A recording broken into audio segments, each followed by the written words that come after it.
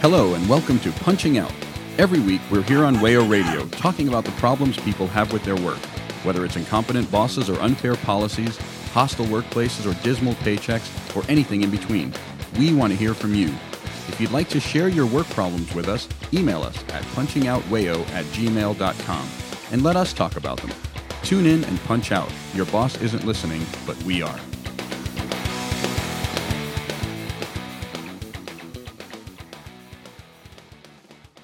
Hi, y'all. Welcome to Punching Out. I'm Noah, and I am joined today by Brian. Hi. And Jake. Hey, how you doing?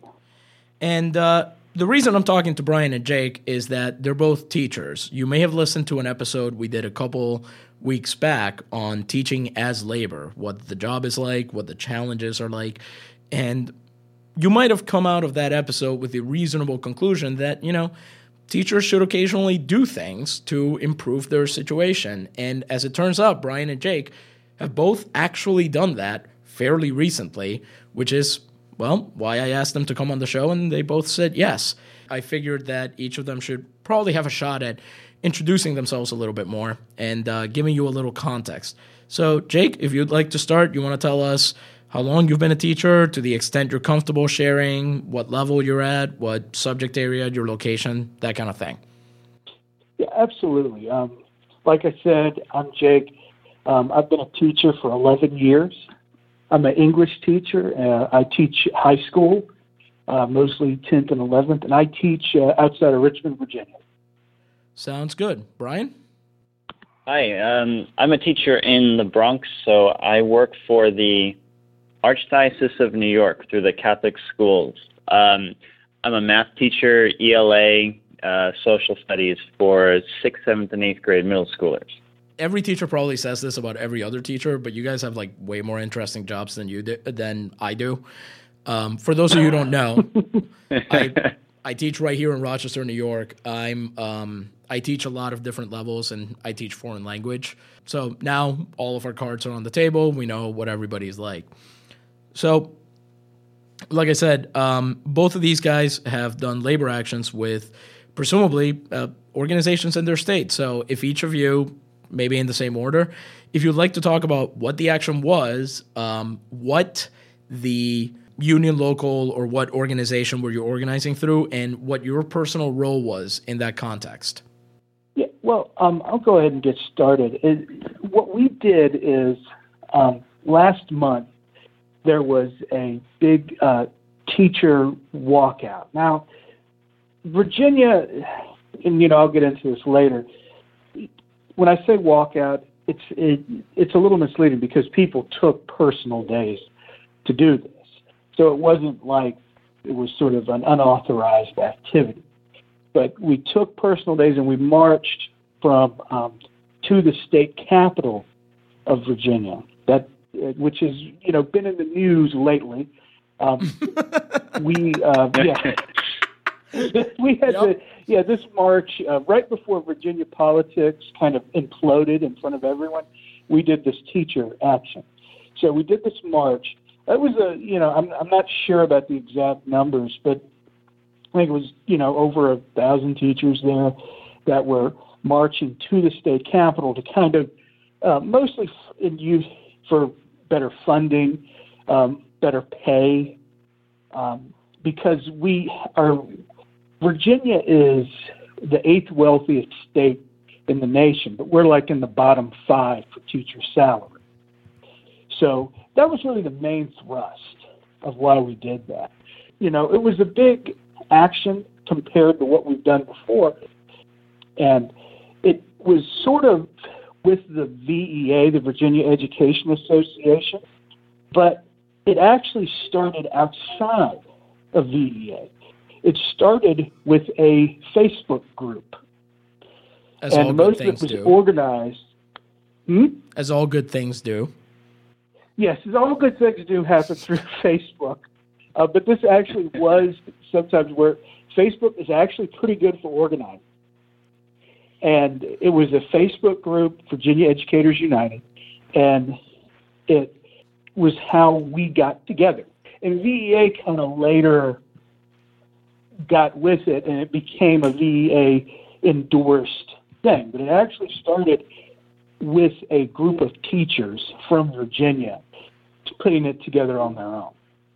So it was kind of interesting how that happened outside of the union, because VEA really doesn't tend to do programs like this for whatever reason. That I've got a few friends who teach the same subject I do out in Virginia. We all went through the same grad school together. That sounds about right from what I've heard, both kind of the conditions and then sort of the labor landscape there. Yes. So very much so. It is kind of cool that you were able to use, this group outside of the VEA and use Facebook, to do things other than send your heart rate and whatever to major corporations and that kind of thing. Yes. All right. Well, that is all excellent. Brian, you want to tell us about your thing? Yeah, sure. So I'm a member of the Federation of Catholic Teachers, the FCT, which is, even though we're in New York City, we are separate from the UFT, and we're also much, much smaller. The FCT is part of the OPEIU, the Office of Professional Employees International Union, so we include office workers and hotel workers and other things like that, just sort of rolled under one umbrella. Everybody working under their own contracts, obviously. Our entire union, even including the non-teachers, the other office employees, is only around 15,000 members, whereas the UFT on its own, just with teachers, has over 75,000 people. So one of the struggles we have is trying to make sure that our voices can get heard as teachers the same way the public school employees can. We had a contract dispute a few years ago that ended in receiving a new contract in 2015, which was for 3 years and expired this past August. So now we're currently working without a contract again. And really all we're trying to do is not to necessarily demand completely equal pay with the public schools, but at least try to close the gap a little bit. Usually the Catholic teachers are making anywhere from 20 to 40% less than their public school counterparts with similar experience and education. I know if I were to switch over to the other union, I'd probably be in line for a pretty significant raise right off the bat, even without any extra experience. And then the problem we're having is not only are we being met with resistance to any change, but we're having cuts on the table that are holding us from, or trying to cuts to our pension, to schools being closed, things like that. So never mind the fact that we're trying to push forward, we're kind of being shoved backwards. Gotcha. So now you referenced another acronym in your area, UFC. Do I have that right? Oh, the UFT, the United Federation of Teachers. That would be the New York City Public Schools Teachers Union. Gotcha. For a second, I thought you were talking about, the Ultimate Fighting Championship is representing teachers in the area, and I was like, man, New York City education is worse than I thought. Those are the specialized schools around here. Oh, gotcha. Okay. Yeah. Yeah. So number one, especially with you, Brian, it's interesting. I also teach for a Catholic school, and I had no idea that this union existed, and somehow it's never been brought up to me, and nobody's ever talked about it anywhere near me. Does the FCT have any reach outside of your area? Is it a fairly big organization then? It doesn't really have a lot of geographic reach. I know even within New York City, the Archdiocese of Brooklyn is an entirely separate archdiocese. So even just within the bounds of the other boroughs, we're not going. We have members from the Bronx, Manhattan, and Staten Island. And then I'm not even sure if Queens is included as well. They might be under Brooklyn. And we do stretch a bit into parts of Lower Westchester. It doesn't really extend much outside of the city geographically. Gotcha. Now, both of you talked a little bit about this, but I wondered if you would be willing to expand a little more on sort of what ultimately, like, how do you get to the point where you decide, where do you get to the point that the Facebook group becomes, we need to do this walkout? Where do you get to the point, like, how long has this been going on? How bad did it have to get for this to happen? Either of you can start that one. Well, I'll go ahead and start talking about this, because one of the things that sort of challenges in Virginia, and because Virginia's been in the news so much, maybe there's been some explainers, but Virginia's like 3 or 4 different states put together. And conditions in rural parts are different than parts where I'm at, which is sort of central Virginia, near where the big kind of industrial urban areas are. And that can be different from the Hampton Roads area, vastly different from Northern Virginia, Fairfax, places like that. The salaries, because we are tied into school funding, is tied in with municipality taxes. So It's all different. And one thing that I remember is, I'm not from the Richmond area. I'm from Southside Virginia, like more rural area. And there was a family friend and she was a French teacher for 30 years. She was making her last couple of years the same thing I made my first year of teaching. And the cost of living in the rural area is cheaper, but it's not that much cheaper. Right. So there's this real discrepancy, and this is what made the action possible, and why a lot of this has been driven by the rural area, places in southwestern Virginia, in western Virginia, and in the urban areas of Virginia, like Norfolk, like Richmond City, is that those schools are so underfunded, their staff so underpaid. I think it was one of the rural counties in western Virginia had 100% attendance to this walkout, to this march. Oh, wow. And, yeah, I mean, that's the thing. Now, it's, or maybe it wasn't 100% attendance, but it was enough attendance that they had to just shut the school system down. Like, all the schools were closed. They had enough teachers left. Now, it's a very small district, but those people had to come 2 hours to do this. Meanwhile, where I'm from, we had probably about a couple hundred teachers total out of a huge staff. So the cause of this, I would say, is probably coming from those more underprivileged areas. We have the rural areas, which have old fixtures, old buildings, low teacher pay, and we have the urban areas, which are better in terms of teacher pay, but the facilities are so bad. And like Richmond City is a great example of this. Instead of putting that money into making sure the roofs don't have holes in them, they spend it on hiring experts. And there's just a lot of frustration with teachers. And that gets people on Facebook communicating. And the reason the Facebook group doesn't exist is because the union, to be honest, is not really doing a lot about it. And, I hate, at VEA, it's technically a professional organization, not a union. Oh, boy. Okay, yeah. Yeah. I mean, and we're a right-to-work state. So when you go up to the union, and, my thing is, I think that, I'm on this podcast, so I'm sure that if you're listening to this, you're getting, or this radio show rather, you're listening to this, you're on board with this idea. I believe that if there's a union where you work, you join. So I think that if you're a teacher in Virginia, join VEA. Having said that, when you ask that organization about an issue, most of what they'll say is organize, organize, organize. And that's true, but you have to give us, there needs to be something from the larger organization. And I think it says a lot that this one action, that this one kind of meager action that Virginia did, had to be done on Facebook. and it wasn't officially through the union or professional organization.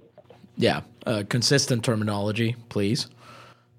Yeah, No, sorry about that. No worries. Yeah, we're right to work state, so I guess technically unions don't exist.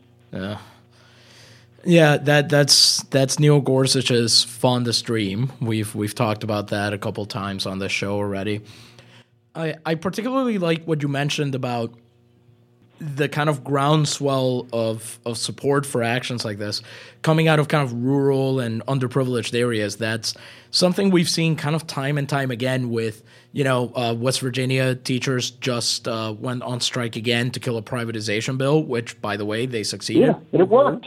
It worked. Yep. And you had teachers in Oklahoma and Arizona.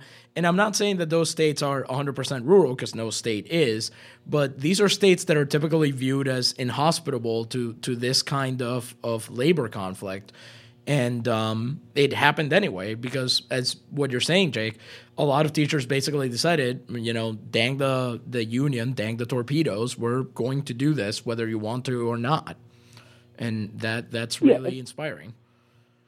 And my thing is that, people were at this point, and what we did is, we didn't even break any rules. We took personal days.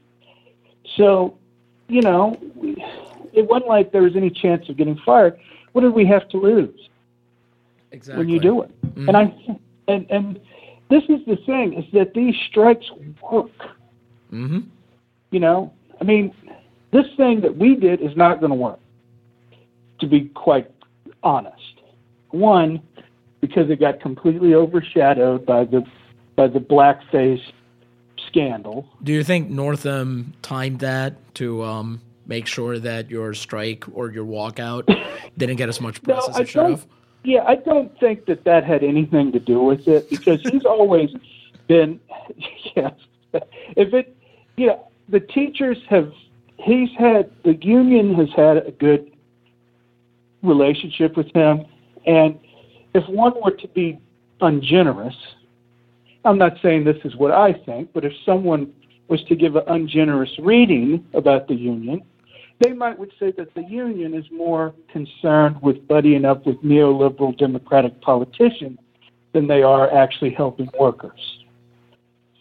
If you wanted to give a not generous view of the union. So he's always had a fairly decent relationship. He got through a 5%. One of the last things he did before the yearbook was he kind of helped push through a 5% raise over 2 years, which is really nothing. Right, that's basically nothing. Yeah. And they said that it was going to be cost controlled, so healthcare costs wouldn't affect it, but it's just not enough. Right. And it's just sort of frustrating because, back to what I was saying is that I don't think it's going to work because of the attention was just taken from us. And two, it just didn't do it. The schools didn't feel it enough. They had subs to cover it. It was all personal days. So it didn't make much of an impact in the buildings or with the parents. Say that again, sorry. That's the big thing, though, is they really have to understand, what makes it, how is it going to inconvenience the administration, the schools themselves? Otherwise, it's sort of something they can kind of wait out and brush aside when they're done. Yeah, and it can't be, because for it to work, it has to inconvenience people. Right. That's what we saw in Los Angeles. People have to feel it. Where in Los Angeles, I read an article. I want to say it was just in the local newspaper in the DNC, but about how administrators had to put all these kids into the gym and then try to sort of give them an anti-union history of labor. And most of the kids were basically just not having it, which ruled. The fact that even the students were, awesome. Showing up for this. Who's going to understand better than kids about being able to have strength in numbers and, staying united against, whatever injustices they might observe. Absolutely true.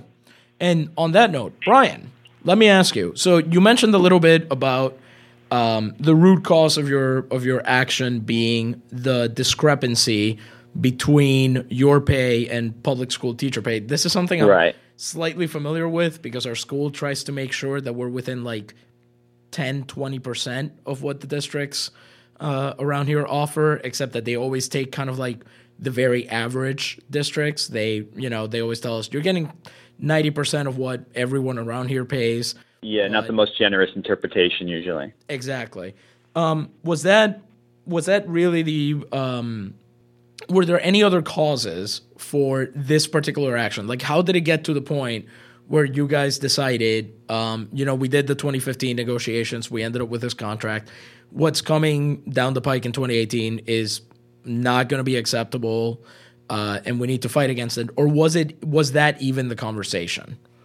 I don't think it was exactly that. I think it was more just like this gradual build-up. So I've been teaching in this system and teaching in total for 6 years. Okay. I've found that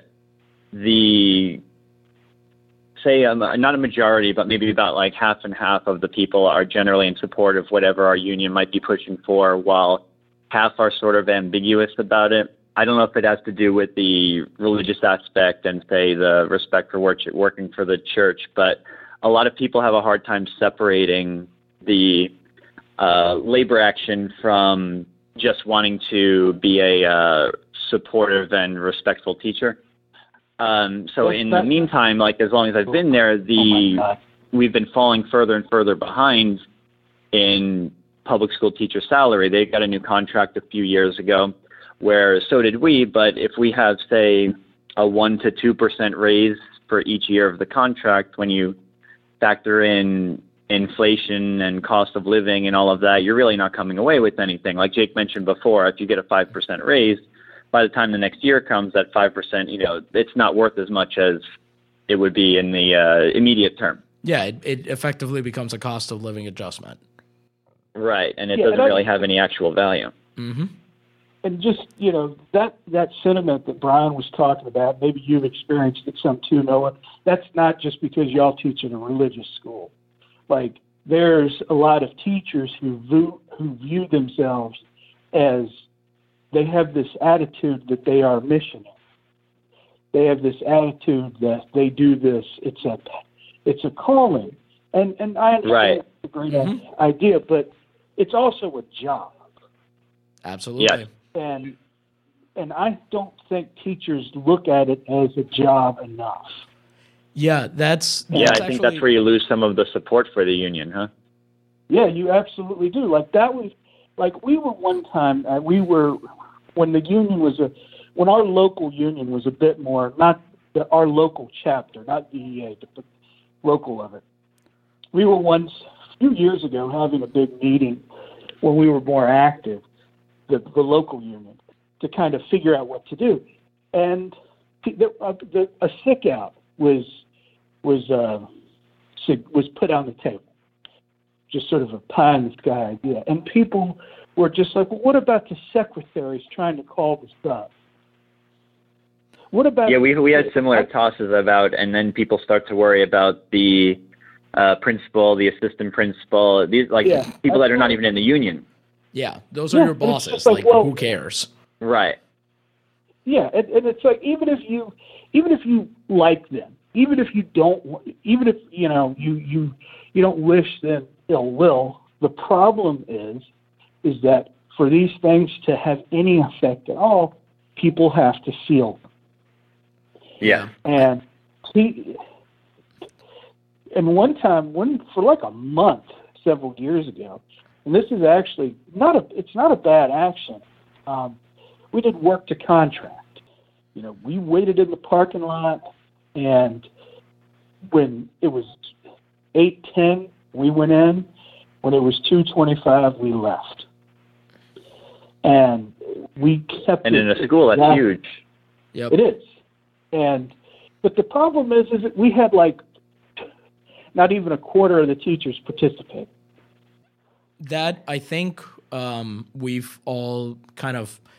we've kind of gone in on the sort of root causes and how do we get to this point. So I think what we'll do, gents, is we're going to pick this back up in a bit with sort of we'll get right into the thick of it, talk about the action as it happened to the extent that you guys want to do that, and we'll let you all know what the pitfalls and difficulties were. So we'll be right back with more Punching Out.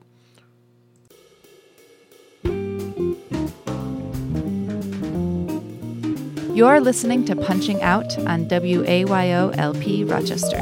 If you'd like to continue slacking off, you can find all of our past episodes on iTunes and SoundCloud. Remember, your boss isn't listening, but we are.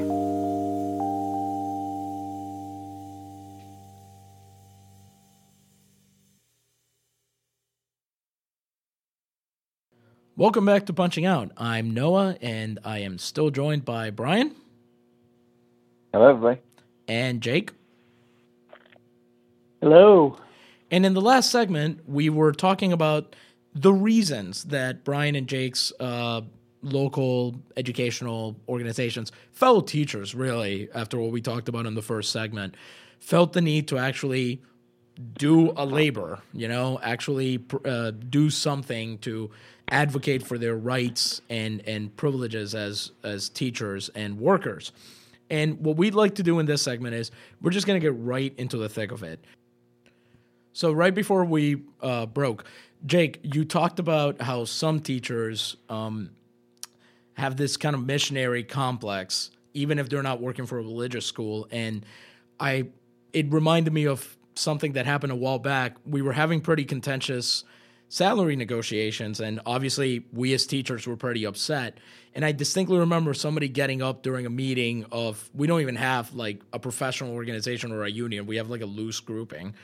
And I distinctly remember this person getting up and saying, I'm the most anti-union person I know, but how can they do this to us? And just being like, I feel like the first part of your sentence answers the second part of your sentence, especially when there's so many people in the room that, share your feelings on this subject. So what I want to do is kind of talk about what was the political situation, right, in each of your organizations. Do you think your colleagues were always kind of like raring to go about their labor politics? Do you think that conditions were just so bad that it got to the point that your colleagues said this cannot continue? Or was it kind of a mix of both? Even right now for us, I mean, we have still a lot of people with the negotiations that are not really willing to participate or to take any interest in it. Yeah, it's actually kind of interesting, is that it's kind of the politics of it. It's very interesting because it's really just more about the teacher's personality. For example, one of the few teachers that actually joined us marching in his classroom has a Ben Shapiro "Facts Don't Care About Your Feelings" picture. Amazing. This was a guy that, marching, and the IDW was marching right next to us. So it's a lot of times people got to that point where it was like they were just realized, like, wait a minute, my material conditions are not good. Yeah, it becomes very personal. It was totally personal. Nobody thought about it in terms of left and right labor or whatever. It's just like, I want to make more money. And that's the right way to think about it. Like, I want more money in my pocket to take care of my family. A few teachers have really gotten that. Like, one of my coworkers, I don't think she would, be considered liberal or left or whatever, but she was kind of the cheerleader of this in our building. And I kind of helped her. She kind of gave me marching orders to go out and put up flyers for the action and everything. So it's really kind of transcending. It's just a few teachers just were like, we're fed up. We need more. We got to have more money, really. Like, that's what it is. It's dollars and cents. And the money in the state of Virginia is there. It's just not going to schools. And It's all I going- That's think generally the thing that, with most states, isn't it? Yeah. It's available, Yeah. but where is it being, spread out, or who's it being allocated to? Yeah, it's all Yeah, and being that's- given to like Amazon and whatever hot new corporation is going to come in, and you're going to subsidize them so that they provide some temporary jobs and then leave again, that kind of thing. Yeah, and we're the two Amazon. Right. Well, y'all were the Amazon state. Now we are. Right. That's a good point. I hadn't even Oh, realized it's that. a bump down the road, huh? Yeah, which he quietly signed that while the governor is in seclusion because of his moonwalking or whatever. He quietly sort of signed the HQ2 thing in Northern Virginia. So, but I'll tell you this, here's a good one. Speaking of Amazon, is like one of the former VEA, and once again, join your union, not bad mouthing unions, pro-union. At the big speech at the Capitol after the march, one of the former union leaders actually said something positive about getting Amazon. Yeah. And it was only a few people doing it. I was one of them. It's just, it blows my mind, this stuff. How throwing away $700 million in tax revenue is considered just a normal, reasonable thing to do. Yeah, you But don't even have to they look can- at your neighbors next door. You could just look in your own household and say, what could this be doing to help me right here? Like you said before, my family, my home. Yeah, and that's what it is. And to me, that was the thing, and I think that's your story there, Noah, is the same thing. Is that this person? I'm anti-union. I'm right to work. I believe in laissez-faire. Adam Smith, blah blah blah, and they finally realized, like, wait a minute, like I should have more money. Y'all are in religious schools, correct? Both of you. Yes. Yep. So there are a lot of, it amazes me how many conservative right-wing teachers there are. It blows my mind. Yeah, for a profession that's sort of like famed as liberal strongholds. Yeah. Yeah, that where you're, and in my case as a public school teacher, where, the whole idea that, the government should take taxes and provide services with it.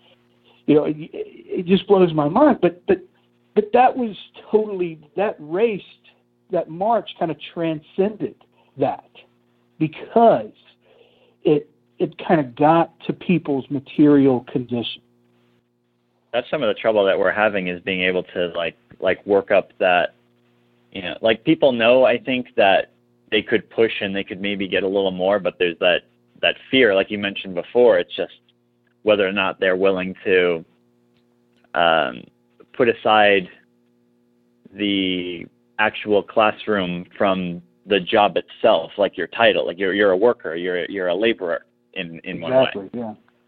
And it's hard to break that connection between people. Like, you're not marching, or you're not protesting, or you're not striking to punish students. It has nothing to do with them. It's, if nothing else, it's to their benefit to have teachers that are not leaving school and going to work a second job, or are not in a rush to get out of there because they have something else they need to do, because they're unable to meet ends meet just on their regular teacher's salary. So it's to their benefit, if nothing else.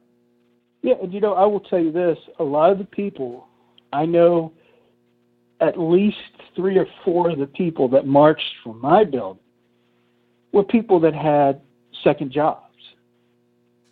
Yeah, and it's the same in my school. It's a lot of that too. A lot of us are tutors. I work at another school on Saturdays. I work in the afternoons as a tutor.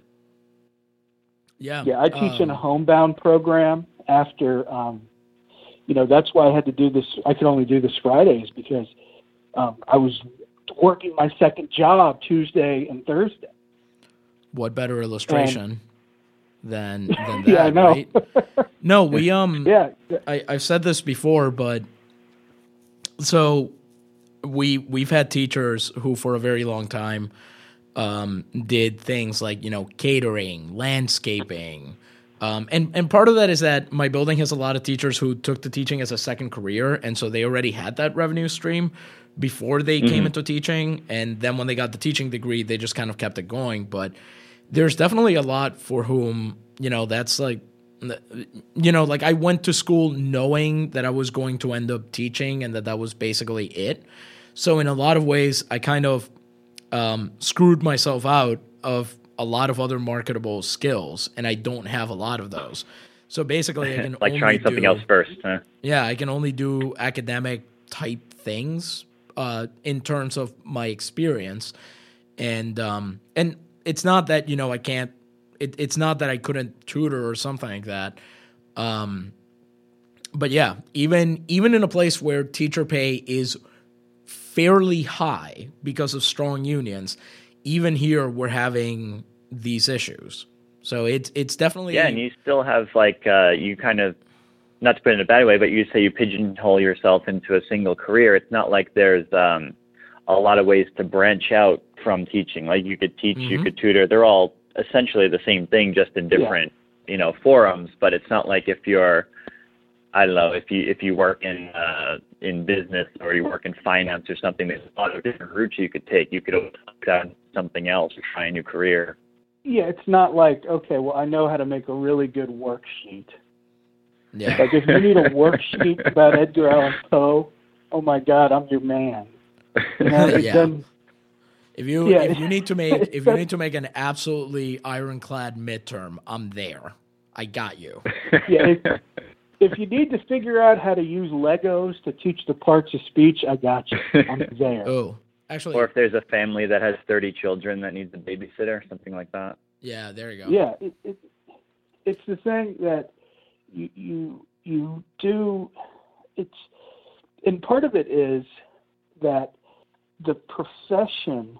It's just, and this is a whole other thing, but it's just such a sort of a lack of respect. I think for the profession, and I would see that. Yeah, I agree with you. I think that's at the state level.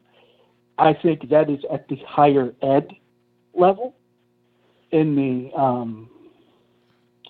the educational departments that teach the teacher colleges. I don't think they really like classroom teachers that much, to be honest with you.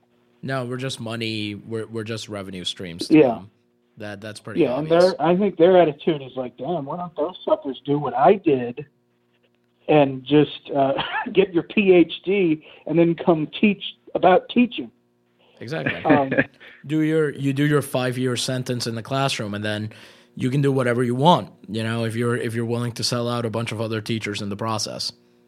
Yeah, exactly. If you can go, if you can go get your.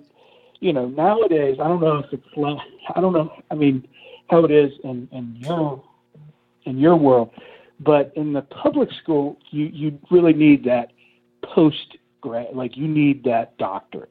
If you really want to get into, admin, or you want to get into central office. Increasingly. Yeah, and, generally over here it's same.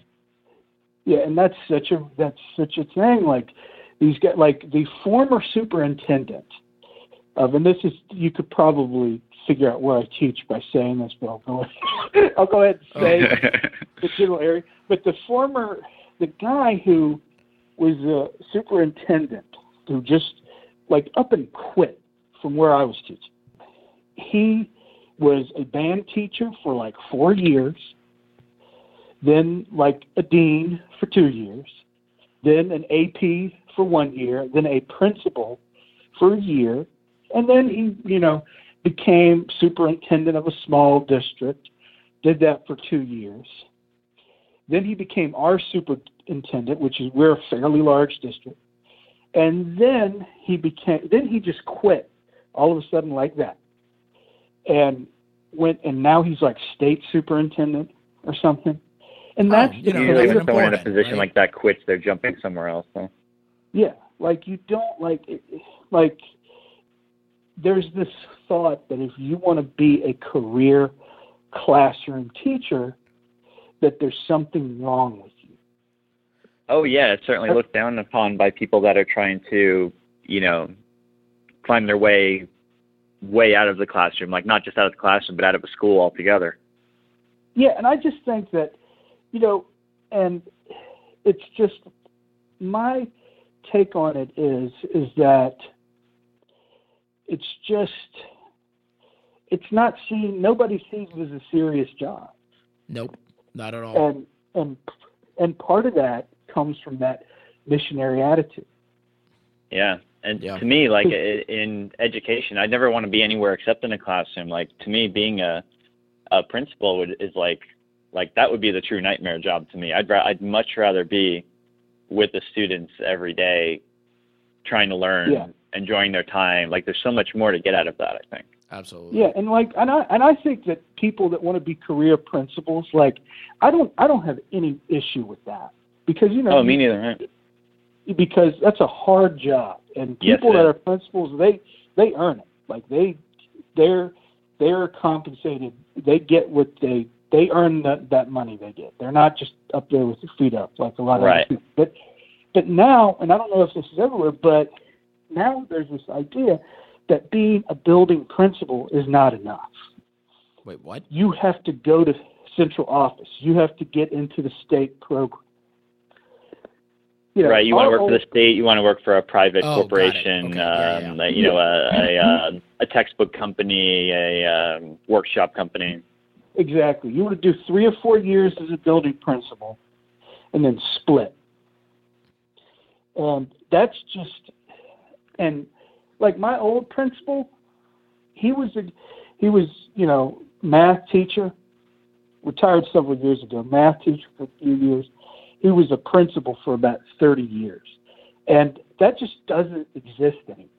No. Oh, yeah. And that just doesn't. Well, it part of the reason it doesn't exist anymore is the same reason you're getting younger principals. If you give them less time to garner experience and you hire them younger, they're also cheaper. Yeah, that's absolutely what it is. Right. So we kind of talked about all of this rhetorical, right, arsenal that gets deployed against teachers who actually have the audacity to advocate for themselves and to push for their rights.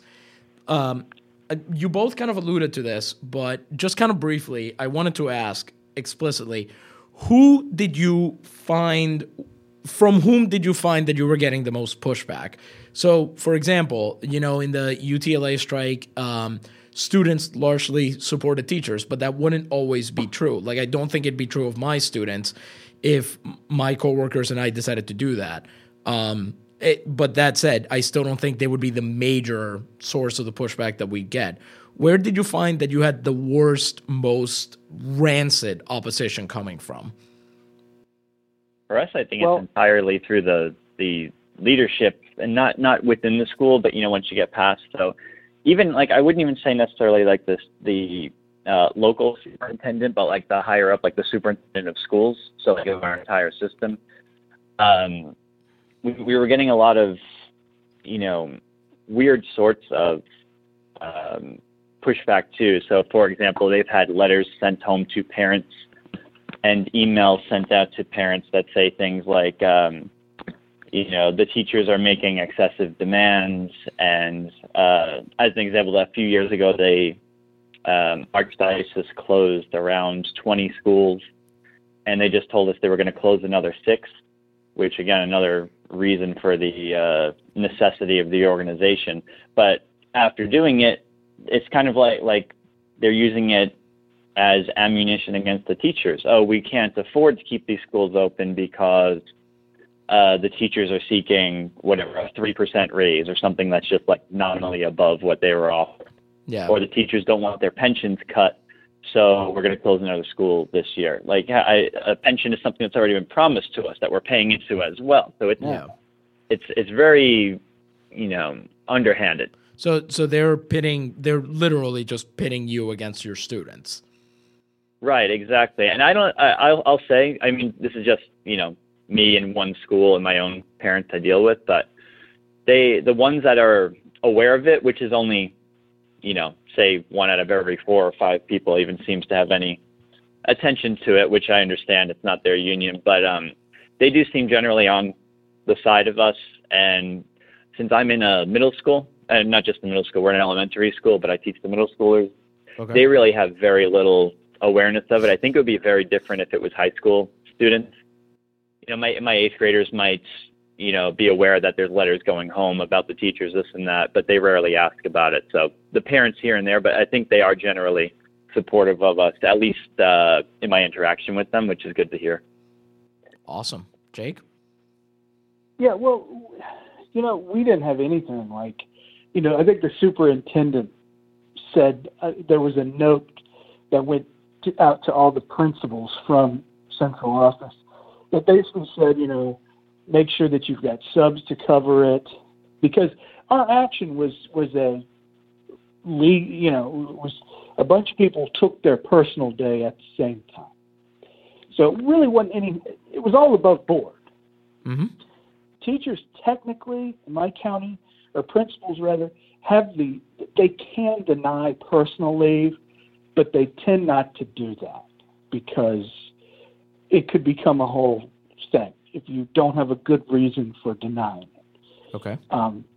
So they generally, you know, they're okay with it, but my principal sent out some strongly worded emails talking about, like, got to make sure, you know, if you don't get your personal day in by this date, it won't be, you know, and we're going to have, you know, we got to have people cover the rooms because there's going to be too many teachers out. It was sort of very gentle, Okay.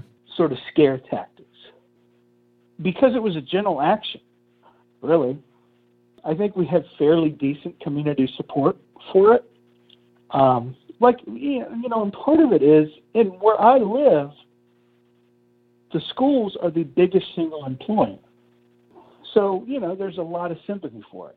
Right. Just because everybody is connected, so many people are connected to it in one way or another. So the pushback was fairly gentle. We didn't get anything saying, oh, well, the teachers are, because it really wasn't much to get mad about. But there was this kind of, the administration was not happy about us doing it. Of course. Because it was just going to make, and, you know, I don't blame them for it in a way, because it's just going to make their day more of a hassle. It ended up not, because they had enough subs. But, you know, and some people were kind of leery about it and upset about it, and I said, you know, this isn't going to work unless the administrators get upset and the building gets funky and parents get, you know, people have to get inconvenienced by it. Yeah. Yeah, and anything else is just kind of like gauging interest. Like, you know, if they're not inconvenienced by it, that, like, there's not necessarily anything that's going to be done with it, but at least for example, so we had a brief march about 2 months ago, back in December, and, you know, having something like that is not going to necessarily accomplish anything in and of itself, because it's fairly easy for them to ignore, even though there's news cameras and this and that. But at the very least, it just gauges interest, so you can say, okay, are we able to get teachers involved? Are we able to get people on our side? So unless you are making a point directly to them by inconveniencing them, it's not going to, you know, elevate your position. That makes, Yeah, no, absolutely. that's totally true. That's the thing we've learned from all of these strikes, that if you can't get superintendents and building principals and parents and people who are on some level tangentially related to the actual work of teaching, if they're not inconvenienced in any way, then it's just not going to work. So here's what we're going to do here. We're going to come back in a little bit, and we are going to talk about the lessons that you have taken from these actions and where they might lead in the future. So we'll be right back with more Punching Out.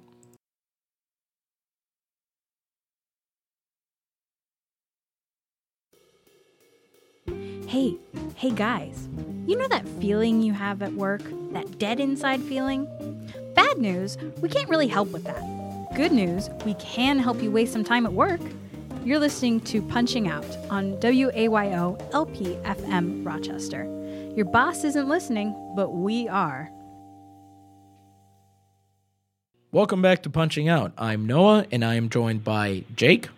Hello. And Brian. Hello there. And we've been talking for the past 40, 45 minutes about labor actions that these two guys who are teachers have undertaken in Virginia and New York City to advocate for their rights, for their pay especially, and for various other considerations that, well, like with every other kind of worker, evil bosses love to deny us. So Jake had talked earlier about the actual effects, basically, of this walkout that Virginia teachers did. Brian, I don't think we got to hear from you on whether anything shook out from your labor action in New York City. Would you like to fill us in on that? Yeah, sure. So, the contract negotiations have been going on since before the contract expired, obviously. So when we hit the fall and we started work without a contract, it's been kind of tough communicating back and forth between, us as teachers, as members, and from the actual union leadership. Jake mentioned earlier something that I actually had, I don't know if I had read about it or heard an interview or something like that, but you mentioned, Jake, the Facebook page that you guys were using to communicate. I thought that was a really brilliant idea because it's a really convenient way for people to be able to kind of come and go and drop comments and connect, and it's fairly easy to find people on there. So I, tried to put together a Catholic school teachers in New York City Facebook page. It's in early stages. I think we're nearing not a tremendous number, but say around 100 teachers, but at least we're starting to spread our reach. And the goal is if we could at least get a few people in each of the schools in there, then if we have something to say, at least the word can be passed around without having to wait for the union to pass through. So when we had the March, there was, I don't know what you call it, I guess an awards dinner for the Archdiocese, where generally they have, leadership from the church. They have celebrities there. The Al Smith dinner, if I'm not mistaken, both Hillary Clinton and Donald Trump were there a few years ago. So that's where our march was this past winter, was right outside of there, which worked pretty nice because there were news cameras and a lot of people walking by and taking photos, and we're right in a busy area of the city. The trouble was, we say if our union has, 15,000 members and change, and maybe 2,000 or 3,000 of those members are teachers, we only ended up with about 100 teachers there, which, all huddled together is at least, makes somewhat of a point, but it also, I think, kind of puts the idea in the head of leadership that maybe there isn't exactly a united front, and I think it's something that they are trying to take advantage of as they go forward. Not that that's the only reason they think that, but I don't think it's been working out as successfully as we'd hoped. And another thing Jake was talking about before was you have to kind of create this inconvenience for them.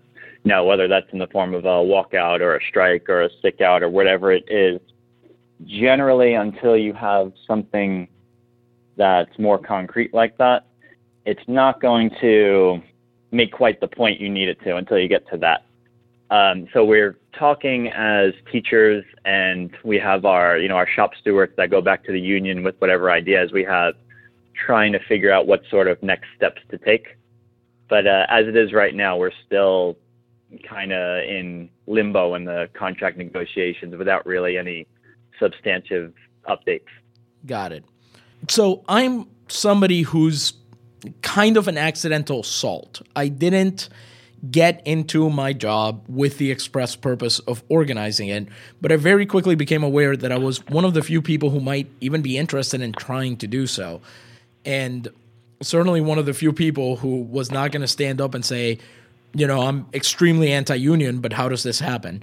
So what I would like to ask you guys who have actually done something I haven't done yet, if you have one lesson, something that somebody like me who's just kind of beginning this process can take from your action, what would it be? What's your key, I hate this word, but I'll use it. What is your key takeaway from what you just did?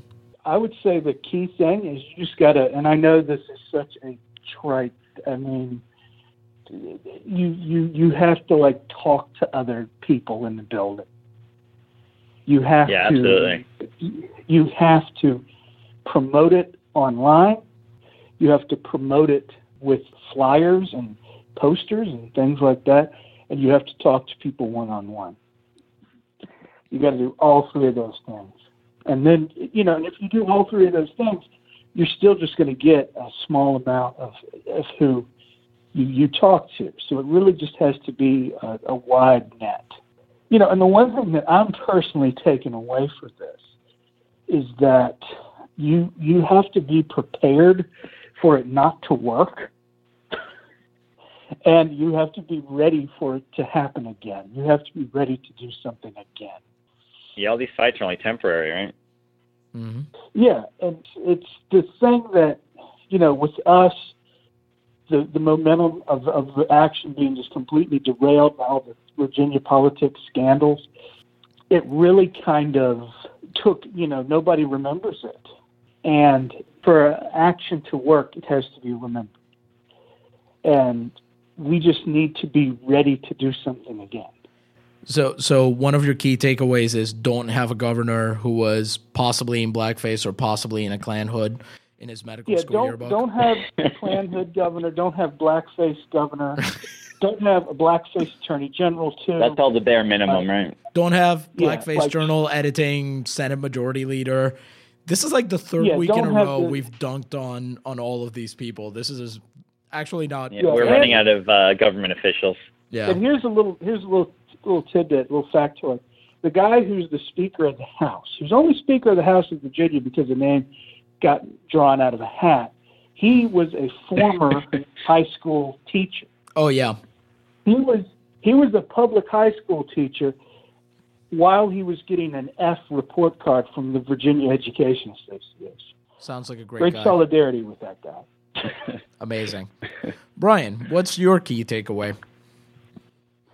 So what I've been kind of learning going through this is, aside from what Jake said, like, persistence is the real big deal with this. You have to be willing to wait things out. You have to be willing to hear somebody say no and then keep fighting for stuff anyway. You have to be willing to hear your coworkers say they're disinterested or they're anti-union and figure out ways you can still get them on your side. And you just really have to keep pushing on these things. We had at one of our district conferences, one of our, shows of solidarity was for all of the teachers to show up wearing black, just to make a point that we can all communicate with each other. We can, get the word out about things. And the superintendent of schools made a joke about it for reasons I can't possibly understand. But, you have to be able to roll with those kinds of things and see how you can use them, see how you can use things like that to motivate people, and just be really, really willing to be patient and persistent. You may have said that they were trite, but they both sound like important things to remember.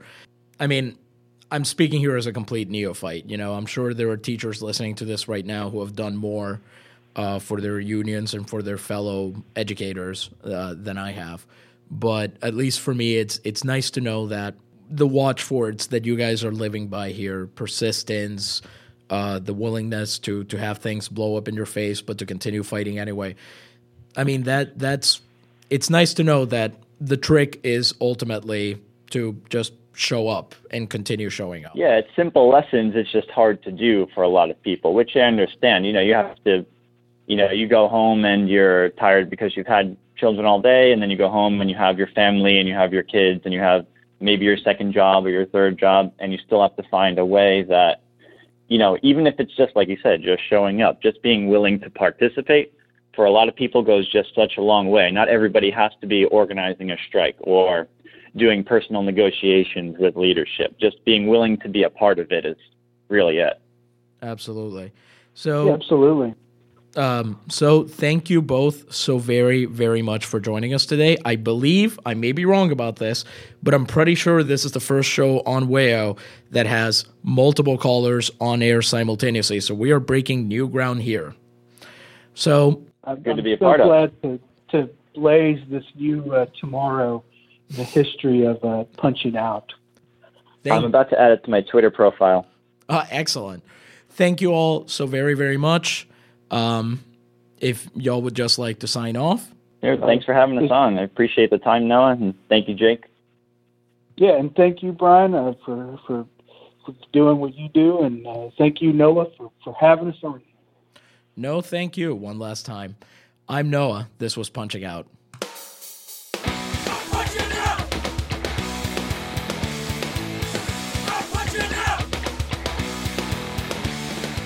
You've been listening to Punching Out. You can find us on Facebook and on Twitter at Punching Out Wayo. Email us your work stories, complaints, and struggles to punchingoutwayo@gmail.com. Punching Out is a project of the Punching Out Collective. Our producer is Ryan Brister. Music for Punching Out is provided by Ariel Cruz. Tune in next week for more Punching Out, and remember, your boss isn't listening, but we are.